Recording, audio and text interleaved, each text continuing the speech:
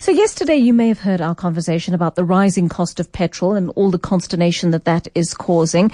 Of course, people are always looking for alternatives, and we've looked at all the issues of, is it possible for us to cycle to work? Will some of us walk to work? Will we be forced to buy diesel cars? It's an ongoing conversation that we need to have, because it doesn't look as though the cost of fuel is going to drop in the near future.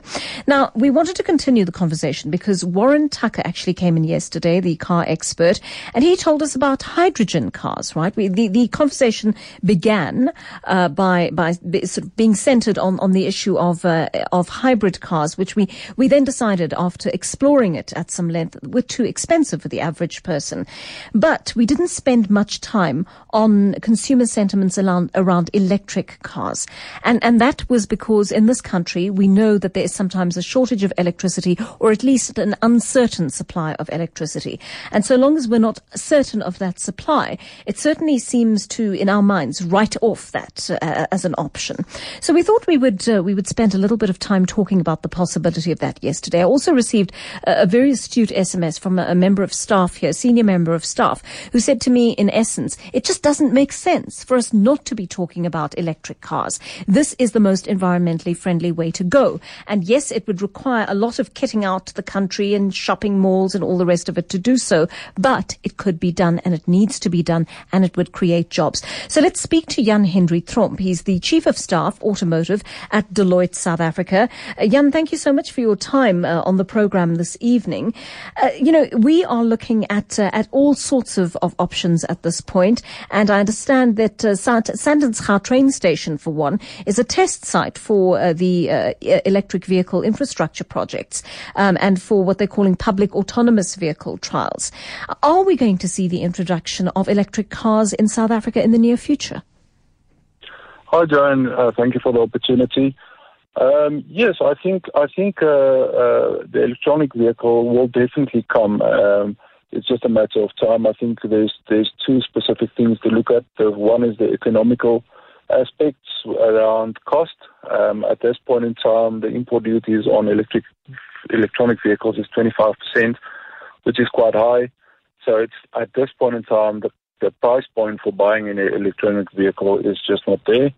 May I just ask you on that point, Jan-Hendri, why is that the case? Because it seems to me in the long run that there are far more benefits to using electric cars. So I think it is, on the one end, it's to obviously protect our automotive industry and the fact that we are producing combustion engines vehicles in South Africa, as you know. All the big OEMs are here. So it's protecting the industry at one end, but at the other end, it's inevitable that it will come. So we might as well equip our industry to be able to actually produce those vehicles in the future. Exactly. So what would it take to transition our vehicle industry from one that primarily produces combustion engines to one that produces largely electric engines? Well, in order for us to be competitive, we're talking big volumes that you need to produce. So the first step would be to create a demand in the market, which we're not doing at this point. By not reducing the import duties, we are actually not creating the demand. So government needs to be the first movers here, and looking at fleet vehicles, actually replacing their fleets with electronic vehicles, and creating that demand in the market for electronic vehicles. I think, people are afraid of what they don't know, and they haven't been exposed to electronic vehicles to that effect. I mean, oil companies have so much to lose unless they themselves are going to transition. Is that part of the problem, that there is such a strong presence of these companies in the country, and they hold so much influence and sway over government that it would be difficult to persuade government to think outside of what we know? I don't necessarily think that is the case. I do know, for instance, that the Department of Transport just signed off their new green transport project or plan. I heard that it was signed off yesterday, so I don't think that is the effect. I think we've also spoken to the Minister of trade and industry, and he's also said that we need to move into electronic vehicles at some point in time. I think it's inevitable. Tell me, in terms of kitting out the rest of the country, so I presume it'll be public places like, or private places like service stations, or perhaps malls, those sorts of spaces. How easy would it be to actually do that in preparation for this kind of transition? Well, I think it's already in place. There are already companies ready to build these things. Here in Pretoria, for instance, there's a company called Grid Cars. They are already building. They already have the ability to build these charging stations. So I don't think that is necessarily an issue. I think it's just just needs to be adopted by government.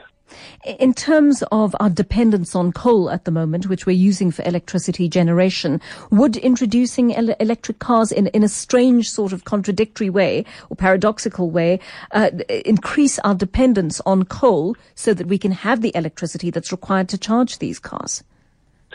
I think not necessarily. I think if you look at the technology coming out, and technology keeps on changing. There's various ways of actually getting electricity or creating electricity. Like for instance, these cars can generate electricity by braking and so forth, and they can actually contribute back into the grid. So I think it's actually it's the way to go. Thank you so much for talking to us. Lovely having this conversation with you. We need to start opening our minds to the alternatives now. Jan-Hendri Tromp, Chief of Staff, Automotive at Deloitte, South Africa.